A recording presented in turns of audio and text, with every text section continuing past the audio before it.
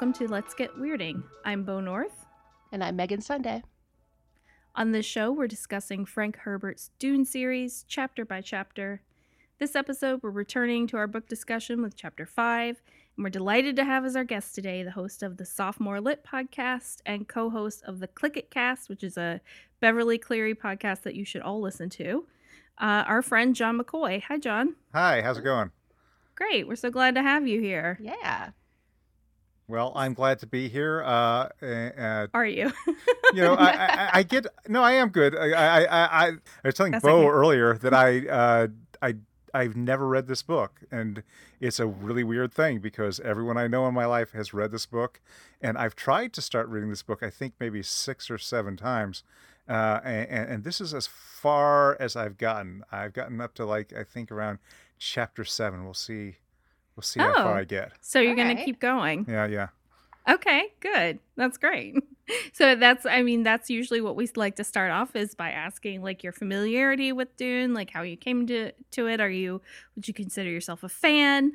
And most people say they came to it through the movie, but would that be the case for you? You have familiarity with the movie, but not the book? No, actually, I'm pretty familiar with the book, and weirdly enough, the movie was one of those movies that was on HBO a lot, but it was on HBO during the years I was in college. So I'm not one of those people who saw it in endless reruns on HBO. And it's strange because I do like David Lynch. I do like Kyle MacLachlan. I do like in theory the idea of seeing Sting parade around in his underwear, but I have actually never seen the film. Partly, and a lot of that is because long after it was done showing on HBO, people would talk about it and say "Oh, that wasn't really a very good movie." And but I did know the book because I grew up a kid in the 70s. I had an uncle who was absolutely obsessed with science fiction, and what people don't remember is before Star Wars, science fiction was really not the cool kids table. It was really the domain of weirdos and geeks, and there wasn't a lot of it in popular culture. There was Star Trek in syndication. There were a handful of films out there, but it was seen as a sort of a dumb, debased genre, and it was definitely a genre where the main delivery was paperbacks and maybe still there were still things like Isaac Asimov's Science Fiction Magazine or Analog or those sorts of things out there. And my uncle loved science fiction.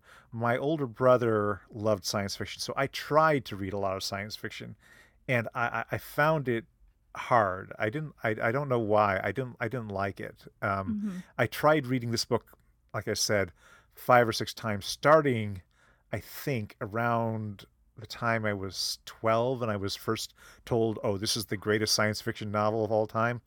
And it's not an easy book to read when you're 12. And No, then, certainly not. and then as the years went on, I would pick it up from time to time, and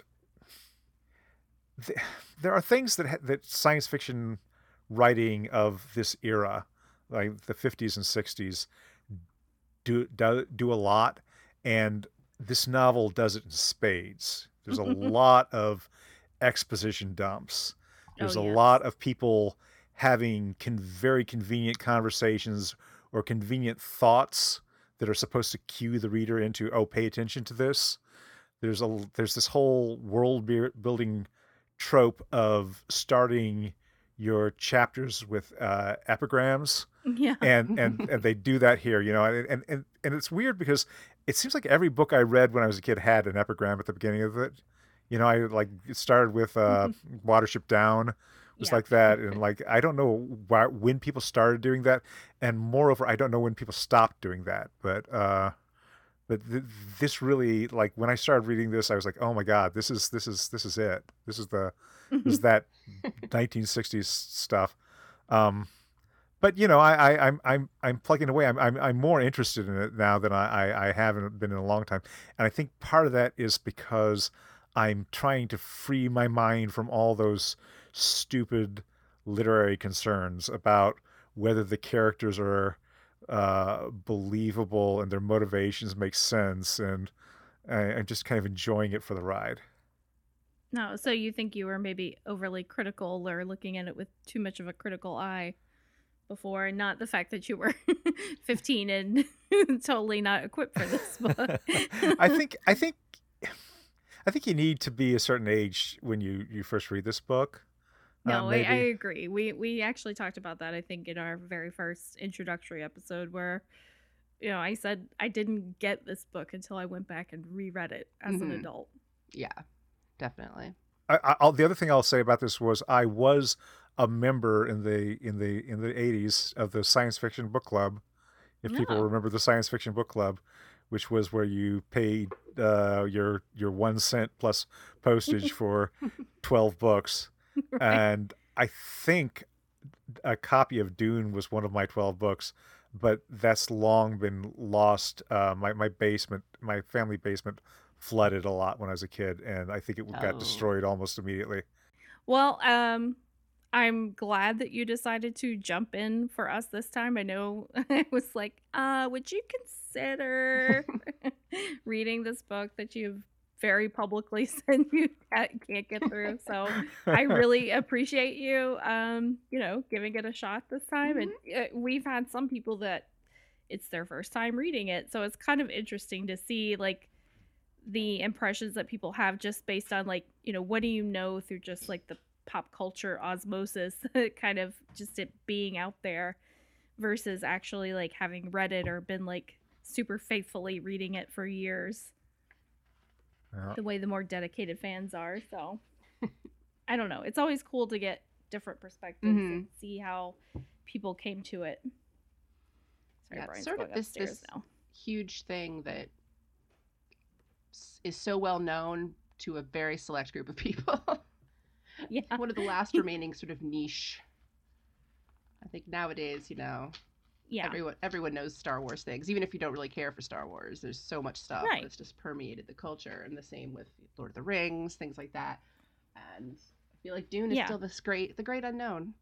Well, I think that's all going to change soon because, as I said, like, I was just looking at my Twitter feed the other day and you sent me a tweet that was like, I'm not prepared for a mainstream Dune fandom. Like, I think it's going to happen. But there was a mainstream Dune fandom back in the 70s. I remember every time Herbert would come out with another sequel, those books would shoot up to the top of the bestseller list and you'd see them everywhere. Whether or not you read them, they were all over the place. I think the mainstream bit of it has died down, but it did have its time there where it was very much, I think the other thing about Dune is it seems to me to be one of those books that's like a baby boomer touchstone. It's like all the baby boomers went to college, they read this, they read Zen and the Art of Motorcycle Maintenance. They read a bunch of Tom Robbins and Fear of Flying, I guess. You pretty much nailed it. Yeah, I think if you could go to my parents' bookshelf and pick any 5 books, those would be on there. Yeah. And side note, my parents should not have left Fear of Flying lying around for just any teenager to read. Now, Fear of Flying. One of these days, I'm going to do that on my on Sophomore Lit from time to time for the bonus episodes. I read trash novels from the past, and one of these years I'm going to do Fear of Flying. Except I know Fear of Flying is actually the least sexy of the Erica Jong books. It's kind of it's a little bit horrifying. So moving on. Megan, did you want to get into it with the chapter? Sure. So this one begins with another excerpt from the Dictionary of Muad'Dib by the Princess Irulan. Yue, Wellington, medical doctor of the Suk School, married, Juana Marcus, Bene Gesserit, chiefly noted as betrayer of Luke Leto Atreides. I do like that before this character has even physically been introduced, we're just already like, well, all right, we know what you're doing. Yeah, I mean, they kind of set it up in chapter 2, like we already know, because we've already had like the Harkonnen sitting around and talking about him being the traitor, etc. So now we know he accomplishes it. These epigrams are I think a good example of the kind of world building that I know this novel. People who love this novel are really huge on its world building. They're kind of strange though. They have, in the same way that the whole book is kind of an odd thing because it's science fiction, but on the other hand, it's this feudal, more sort of medieval intrigue into this science fiction world. The locution of these strikes me as really weird. I have a hard time placing them. I mean, I understand that they're supposed to be written by a courtly insider to a interested courtly crowd, but they don't sound like anything that a real person would write. Right. but that now I've kind of gotten on board after reading a few of these. I mean, they are pretty bananas, I would say. I mean, some of them read very I don't know. I personally prefer the ones that are a little more personal. Yeah. I mean, some of them are like this and read like a dictionary, and it's kind of, you're not getting any real like context. You're just getting information spat at you. But I kind of like the ones where she gets a little more personal with them. I don't know.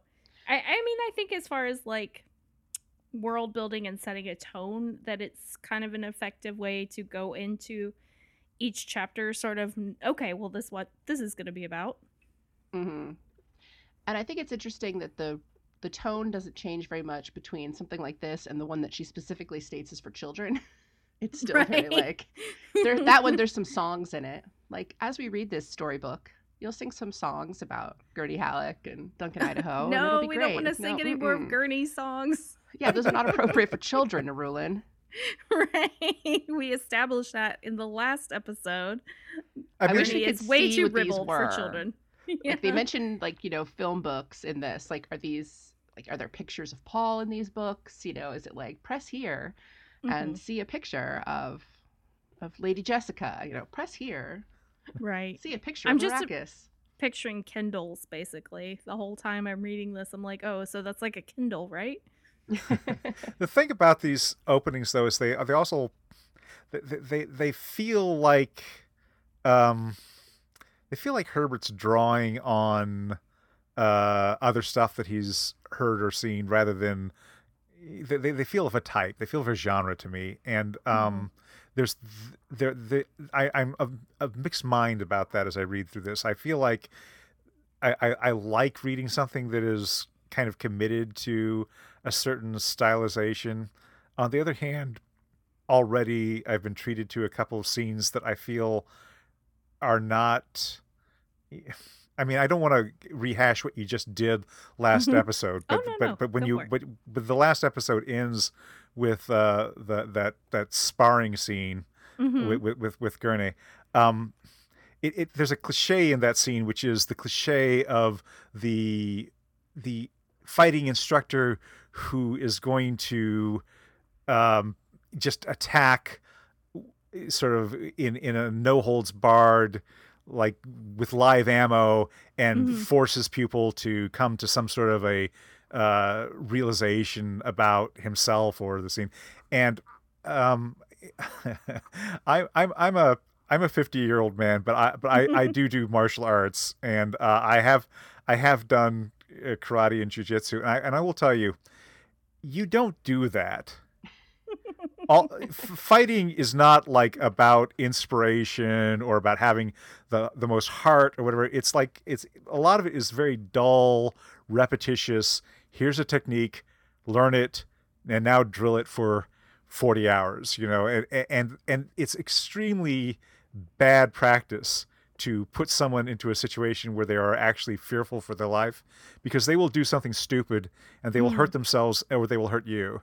But that kind of a scene is part and parcel of this kind of genre writing. I mean, there was a scene like that and Beth's going to hate me for this. There was a scene like that in Game of Thrones. I'm fine. I'm fine with it. It's fine. But I'm just saying, well, the thing that's weird about this is as I was reading this through, I'm like, oh, this is where George R.R. Martin got all of his ideas, because it feels exactly the same sort of, it's like, okay, here's a sprawling world full of palace intrigue and all these different characters who have different interests, and we're going to take everyone's point of view. And so, but I feel like, so I feel like, in some ways Herbert is drawing on cliche here, but he wasn't like a fiction writer by trade, though, was he? He was a journalist, is that right? Yeah, he was a journalist, but he also wrote. He'd been writing science fiction since the 50s, I thought. Oh, okay. I mean, you'd probably know better than I would. I mean, I only know what I read in Wikipedia. Half-cocked and poorly researched. We never claim to be experts, people. Like, let's just be honest with you. We as we get into this scene here with how's this pronounced? Yue. As you get into the scene with Yue, one of the things that completely jumps out at me from the standpoint of sort of writing style is that we are privy to his thoughts, and that it's a weird thing, and I presume this continues through the novel that they from time to time we get the characters' things. Through the whole series, pretty much, or the original series. Yeah, you get, like, that's where, and as we said, like, that's where most of the exposition comes from, is from people thinking things. So that's why it's been a difficult property, like, to adapt into film and television, because, it's really hard to do that without, like, having everyone constantly voiceovering, which is what we got with David Lynch. So it's, yeah, I mean, this is like most of it, and I think that does make it difficult because you're kind of hopping around from one person's head to another, and so it can be such a, like, tonal shift from one chapter to the next that you're kind of like, whoa, what just happened? Right. Well, certainly that's what Martin does in Game of Thrones. But to give a more literary example, if you read Faulkner's As I Lay Dying, that's a book that, like, every chapter is from another person's point of view. But every chapter in that is first person, and it's strange to have this omniscient third person narrative that suddenly takes one person's point of view. Like this, it's a jarring experience. I think it's an interesting choice, and I see why he's doing it. He's setting this game up here where he's going to have people in conflict, and we're going to get to evaluate everyone's motivations and everyone's interests and claims. But it's a little weird to do in third person. Yeah, I'm not gonna deny that. I mean, I know we never said it was the easiest book in the world. Oh boy. So, should we go through, like, what happens in this chapter then? Yes. So this chapter picks up immediately after the last one. Almost immediately. Still on Caladan. Still on Caladan. Will you move? Paul is sort of recovering from his training with Gurney. He's gotten a massage, and he's just sort of relaxing. And then, of course, Dr. Yue comes in to give him some homework to work on. And immediately, Paul can kind of tell that something is up with Dr. Yue because he has a lot of nervous tics, which it seems like, I guess, no one ordinarily in this universe is ever nervous whatsoever. Because the minute anyone taps their hand, like their fingers on something, or bites their nails, someone's going, I see. It's like, oh my gosh, they're so guarded at all times. And I know that this is so much, so much of this is about observation. Like that's really at the core of everything that like the Bene Gesserit do is just their powers of observation. But the idea to just of never being able to relax. Not ever. Yeah. But Paul doesn't have to do any homework immediately because his dad is coming by, which he's very excited about because he hasn't gotten to see his father since they've been so busy preparing for this endless move. And then in the course of their conversation, Dr. Yue gives him an old Orange Catholic Bible and requests that Paul keep that a secret. I think it's so interesting. I'm sorry. Go ahead. Oh, no, and he tells Paul to keep it a secret. And that's really, it's a very short chapter. Yeah. I think it's so interesting that, like, this part of, like, our culture, like, like, the whole Catholicism has in its own way, like, translated into this universe, into this, and it's not, I'm sure it's not an exact copy, obviously, but it is still just so wacky to me to have to still be dealing with Catholics. No offense. I'm married to a Catholic, so we're everywhere. Yeah, you guys are everywhere. You're even in the future. So and I believe more sorry, go ahead. Catholic. That makes sense. Yeah. I can't, of course, find anything that tells me that because I'm just going to say that like it's a fact, and then someone's going to say, actually.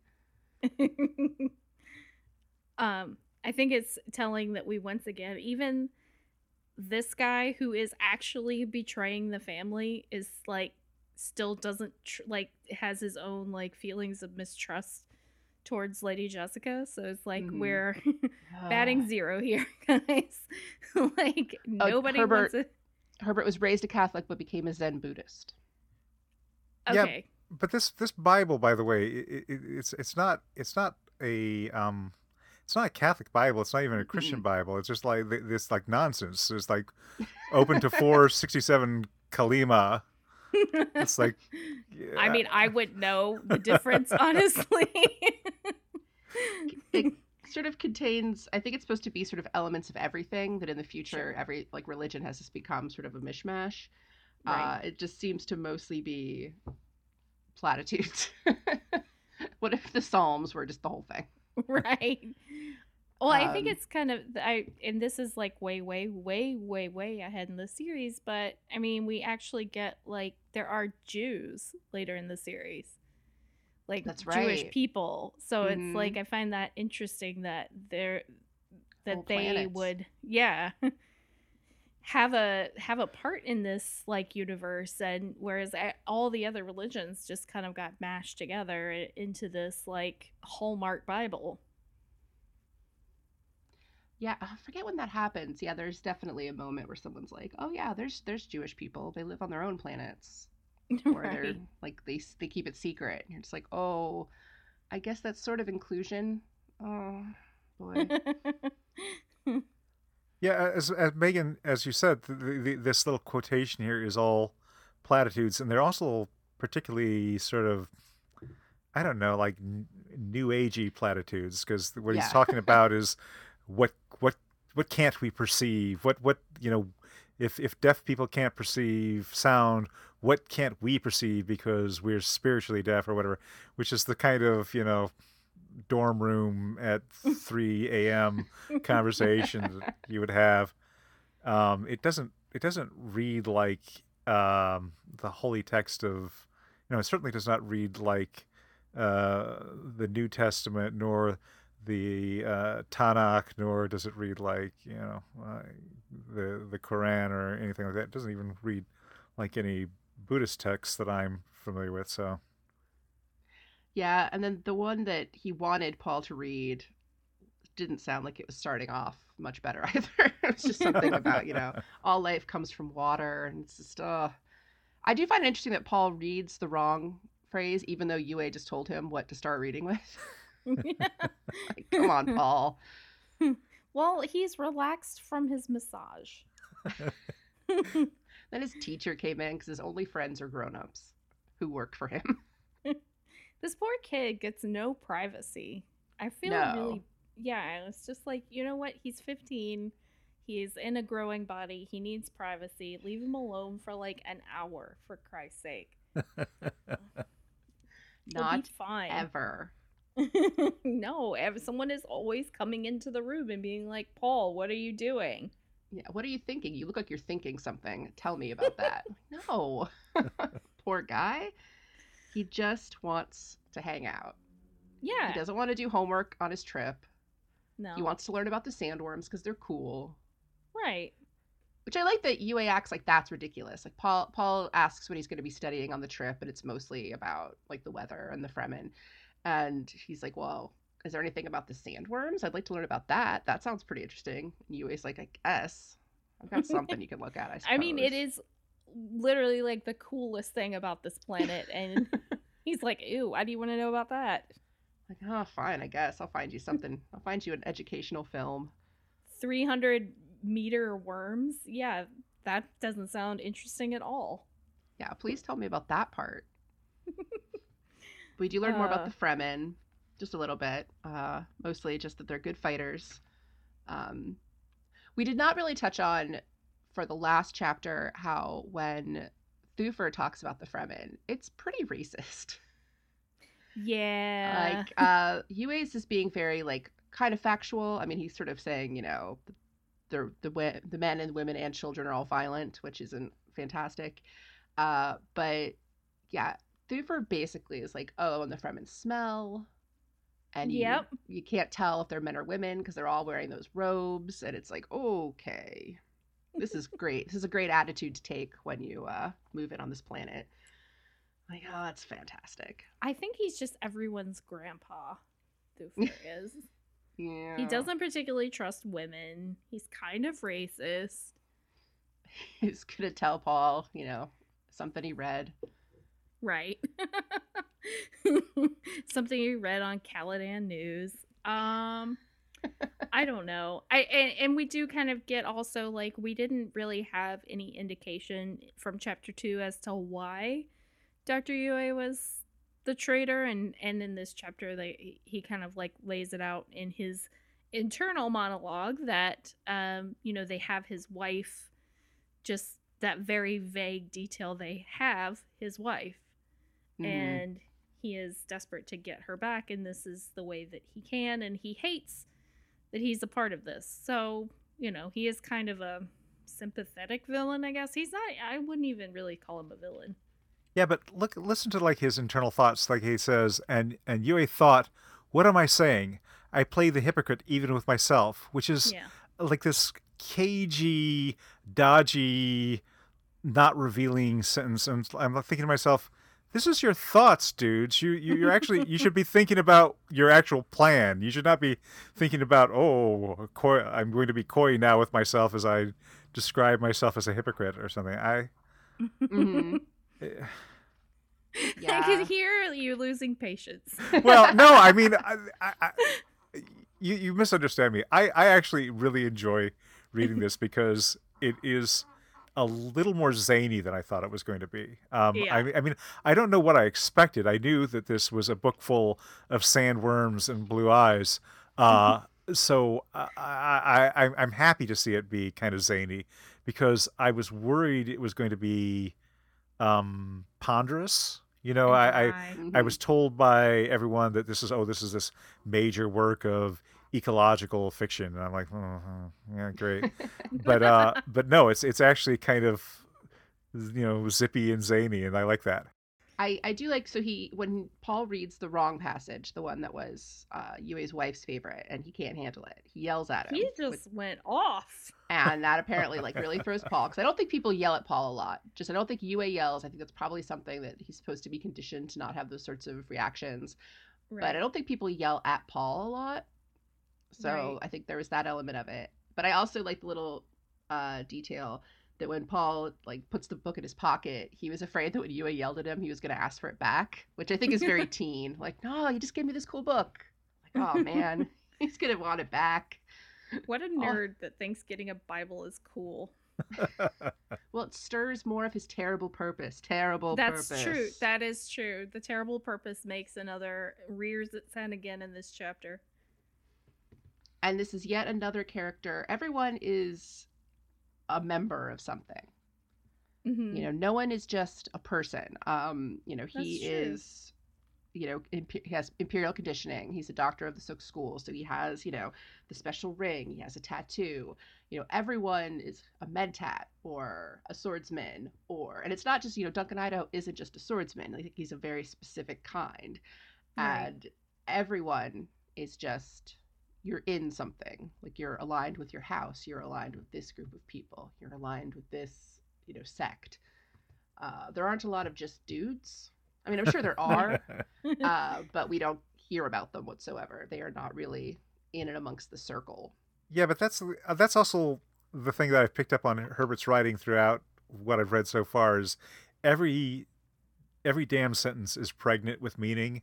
It's like no one gets to say something just because that's what they're thinking at the moment. They have to say it because this will clue the reader into this very important fact about their allegiance to whatever, or this will clue them into this very important fact about their education or whatever. And every line of dialogue that's dropped is like, oh, tell me more about X, you know, and that's a kind of a heightened style of writing that gets beat out of you if you go to a writing program.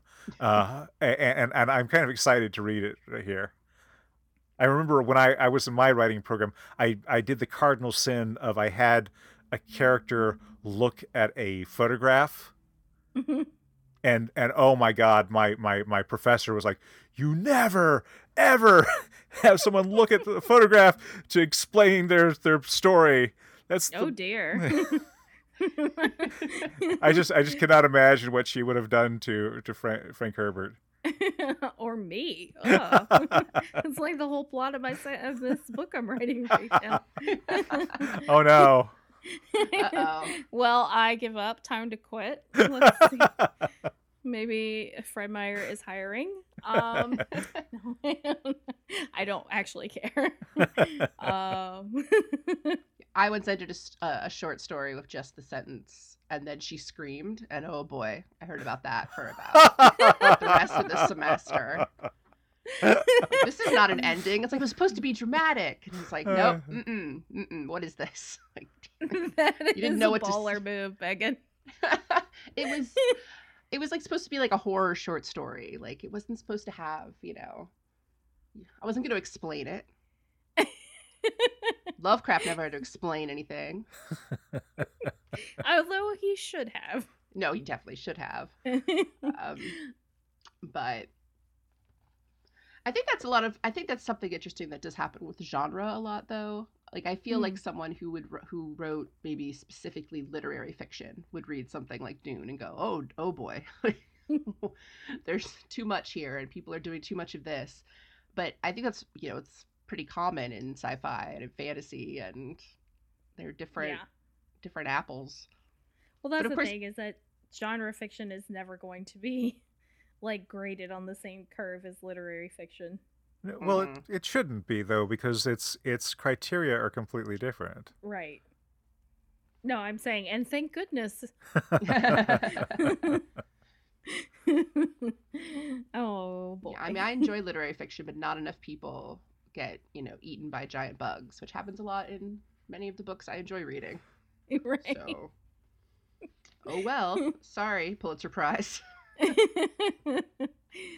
Yeah, I mean, I spent an hour talking with our guest from our last episode, Brian Skinner, this morning, talking about a whole chapter in the book in Stephen King's It, where they do this smoke lodge ceremony kind of thing and travel back in time. Yes. Yes, it's like one of the best chapters of any, like, most enjoyable chapters of any book I've ever read. But it's just like, I think about my advanced writing professor in college reading that, and, you know, her hair would turn white. But you know, King does this thing, you know, in all of his books where somewhere around chapter 3, you'll get a word or a fragment of a sentence, and then that's going to be written in italics, and then like three chapters later, you get that same sentence, but maybe one more word, and it's like this slowly revealed memory or history. And you know where he gets that from? He gets that from Faulkner. That's like that putting these fragmented memories into italics. That's right out of The Sound of the Fury, and I always love that, because I think that King is King's a pretty smart guy. Yeah, if I liked Faulkner more, I probably would have done that. But I'm Southern and I don't like Faulkner. If we want to talk about Stephen King, we could do that. Yeah. Like Faulkner, I have read. No, I've read it. That's why I know I don't like it. Well, see, I have a bachelor's in English. I've read Faulkner. Right. Now, I'm a Northerner, so I read all the Southern novelists that Southern people hate, and you're a Southerner, so you read you Yankee writers like Stephen King. Right, exactly. I mean, that is pretty true. I mean, you know, we've talked about this on your show before, but I mean, I have a small select kind of group of Southern genre writers that I like, but as far as like literary fiction, I kind of steer clear of it. Yeah, but you know, I hate to derail this podcast about Herbert. Oh, we're well used to it. But it occurs to me as you say this, you know, people are always talking about, you know, Eudora Welty or Flannery O'Connor and Carson McCullers and those people of the Southern Gothic, like this horrible the South in decay and all these horrible secrets and all this stuff. And people don't talk about King as being Northern Gothic. You know, that's about basically the same thing, about these small towns in New England full of deep, dark secrets and the decay of generations. And people don't, you know, I think that there's a double standard here. Well, I mean, I think if like A Rose for Emily, for example, had been set in Maine, it could have been written by Stephen King. Like, people would just assume, oh, it's a Stephen King story. Yeah. But no. And I think that, you know, New England also gets a lot. They, you know, in the sort of 70s, there was so much of that sort of, you know, natural horror fiction of like those sort of Wicker Man-esque, like, oh, it's a small town, and in America we just set all that in New England. It was always like, oh, we're driving through Connecticut and look at this picturesque Shirley town. Jackson. Yeah, stuff. or Harvest Home, which is by Thomas Tryon. That one's also the same thing, where it's just like, oh, look at this picturesque New England town. Oh, they ritualistically murder people. Right, but they don't call it, like he said, you know, they don't call it Northern Gothic, and maybe they should. But no, only Southerners get that title because, you know. Maybe that's just what New England is like. I don't know. You know, I think that it's one of those things where it gets romanticized in such a way that it shouldn't be. It's just like, this is not a thing that people should enjoy. My husband's family is from Maine. I'll start asking pointed questions at the next family get together. I'll be like, hey, you guys ever get together as a village and stone someone? Right. You can tell me. I'm in the family now. Just let me know. Wink. They'll be like, sure, when are you coming by? Yeah. Like, what are you talking about? Megan knows. Uh-oh. Oops. We're totally fine with this type of derailment. It's good. Yeah, it applies. Yeah. And I mean, it's a very short chapter.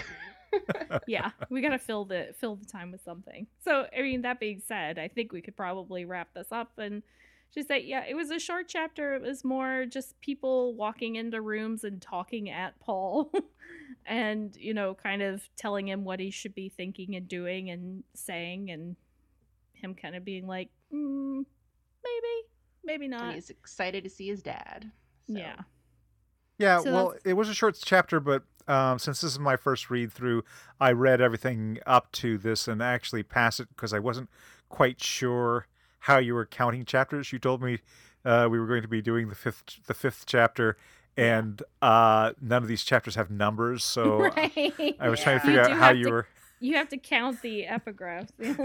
And so And so, I'd say on a first read through, yeah, this is a very slow starting novel, and there's a lot of, like, I'm going to parade all my characters through one by one, kind of like an old school play where each character gets to come on and say something and then walk off just so that we get their names in our heads. But I'm enjoying it, and I like that. I like how odd it is that way. Boy, buckle up. Yeah. I want to put a plug in, as long as we're talking about old school science fiction here. When I was reading this through, the one thing that was occurring to me was the Stanley G. Weinbaum 1939 story, A Martian Odyssey, which is something of a seminal work of science fiction. And the reason it occurred to me is this is Dune is a novel about ecology and about the ecology of a strange planet, and it has this reputation for getting that right, for having this kind of a weird world in which all these things happen together. And have you either you read A Martian Odyssey? I have not. No, it's a short story. You can probably find a PDF of it online, but it's a marvelous story about an astronaut who gets stranded by contrivance of plot, like 400 miles away from his spaceship, where all of his crew members are on Mars, and he has to make his way back across the wastes of Mars, and he meets an alien who he calls Twill, because he can't pronounce the alien's name, and it is an amazing short story. It's so weird, and it's so like a different era of science fiction. Like all of his co-workers are like the original crew of Star Trek. They're just like, one of them is Scottish and one of them is Russian and one of them is like, they all, that's their personality, is I talk with a Russian accent or whatever. But the actual aliens and the alien life and the ecology of this weird planet are just so vividly imagined and so absolutely fever dream strange, that I can't recommend it enough as if you're interested in sort of the history of science fiction, because it's a great story. Okay. Well, I'll see if I can find a link to it, a buy link or a read link, and post it in the show notes so people can go read it for themselves.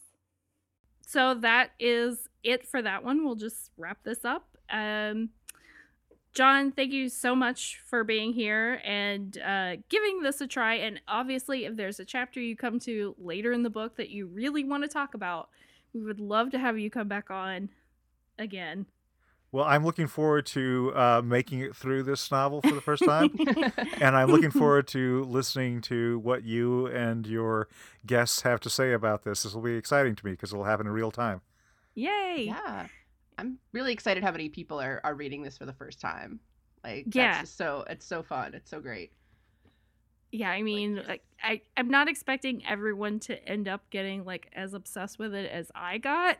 Yeah. When I finally like got into it, and am still, low key, not even low key obsessed. Like, it's still something that I think about pretty much all the time. Yeah. So it's always good to like, I hesitate to call it fandom, but it's always good to like bring someone into something that like you love and talk about it with them, even if they don't love it. I understand. It's not going to be for everybody. It's Timothée Chalamet. It'll be fandom now. Oh, yeah. I mean, as soon as they said Jason Momoa, it's like, well, forget it. Everyone's going to be wanting this. Yeah, and how are you going to feel about seeing all the cosplayers? Oh, that'll be fun. I love cosplay. Yeah. I love cosplay. I like seeing interpretations. I mean, I've been to Dragon Con, which is the big cosplay convention, like, I went like 6 years in a row or something, and you would see every so often, like, you'd be like, is that a Borg or a Fremen? Oh, okay, that's a Fremen. Cool. You would occasionally see like Dune cosplay, so that was always fun. I did see someone's the other day it was a God Emperor cosplay. That was pretty hilarious. Oh my God, Emperor. I think that was I apologize I'm leaving. for saying that. Megan's like, I quit. Don't ever talk to me or my child again. No. No. I actually I will send you a video too, because I have one of the ones I went to, someone actually did the Irulan from the miniseries costume with all the butterflies. Oh my god. I will have to send that to you. Yes, please. I need to see But no, that. I'm looking forward to seeing like how people that have no exposure to this and no like kind of idea or maybe just like the smallest idea of what it might be about, like seeing how people react to it and you know how it goes over, because it's all going to depend on how it's directed, honestly. So we'll just see. Yeah, it's just always interesting with these sorts of things to see what it is people latch on to, because it isn't really just, people aren't just going to say, oh, well, Jason Momoa is so hot, I want to see this movie. There'll be part of that. But, fandom, gets very into just the little intricacies and the nuance. And then there's just going to be people, I've already found all the fanfic, but there'll be more. Mm-hmm. More things for me to send you to go, what? I look forward to crossover it. event. But just... it's sort of sad that I think, I don't know how popular Tumblr is anymore, because I bet it would have just, in its heyday, it would have been just a nonstop Dune party. Yeah, with this cast and with Timothy's sweet little face, yeah. Oscar Isaac. I know, the king of Tumblr.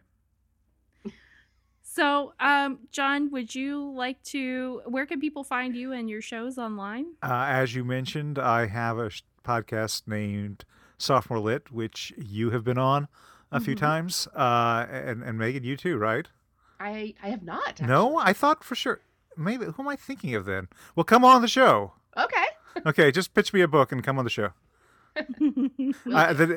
Forgive me. I've been doing this for 3 years now, and I'm an old man, and I forget who I have on the podcast. I do ClickyCast with my good friend Phil Gonzalez, and we are getting towards the end of the Beverly Cleary oeuvre, and we will have to figure out something else to do. Aww. Well, she's still alive. You can ask her to write a few more books, and maybe we can. She occasionally does like speaking. She'll occasionally do things at Powell's or just around Portland. You'll see like an evening with Beverly Cleary. It's just like, oh, how wonderful, and I never go because it's late at night and I'm tired. Well, you're right. You're right there. You get to go see the Henry Huggins statue whenever you want to. Yeah, I actually used to live just a few blocks from the park where they have all the statues, and we used to walk down there like all the time. Grant Park is where they have like all the. You can see the Ramona and Beezus statue, and yeah, it's really good. All I do is live in stupid Boston. All we have are statues of Poe and Leif Erikson and. Yeah, we split that difference here because in Maryland we also get the Poe. Yeah, we're just he crosses all states. Yeah. Well, listeners, we would love to hear from you and your experiences reading Dune.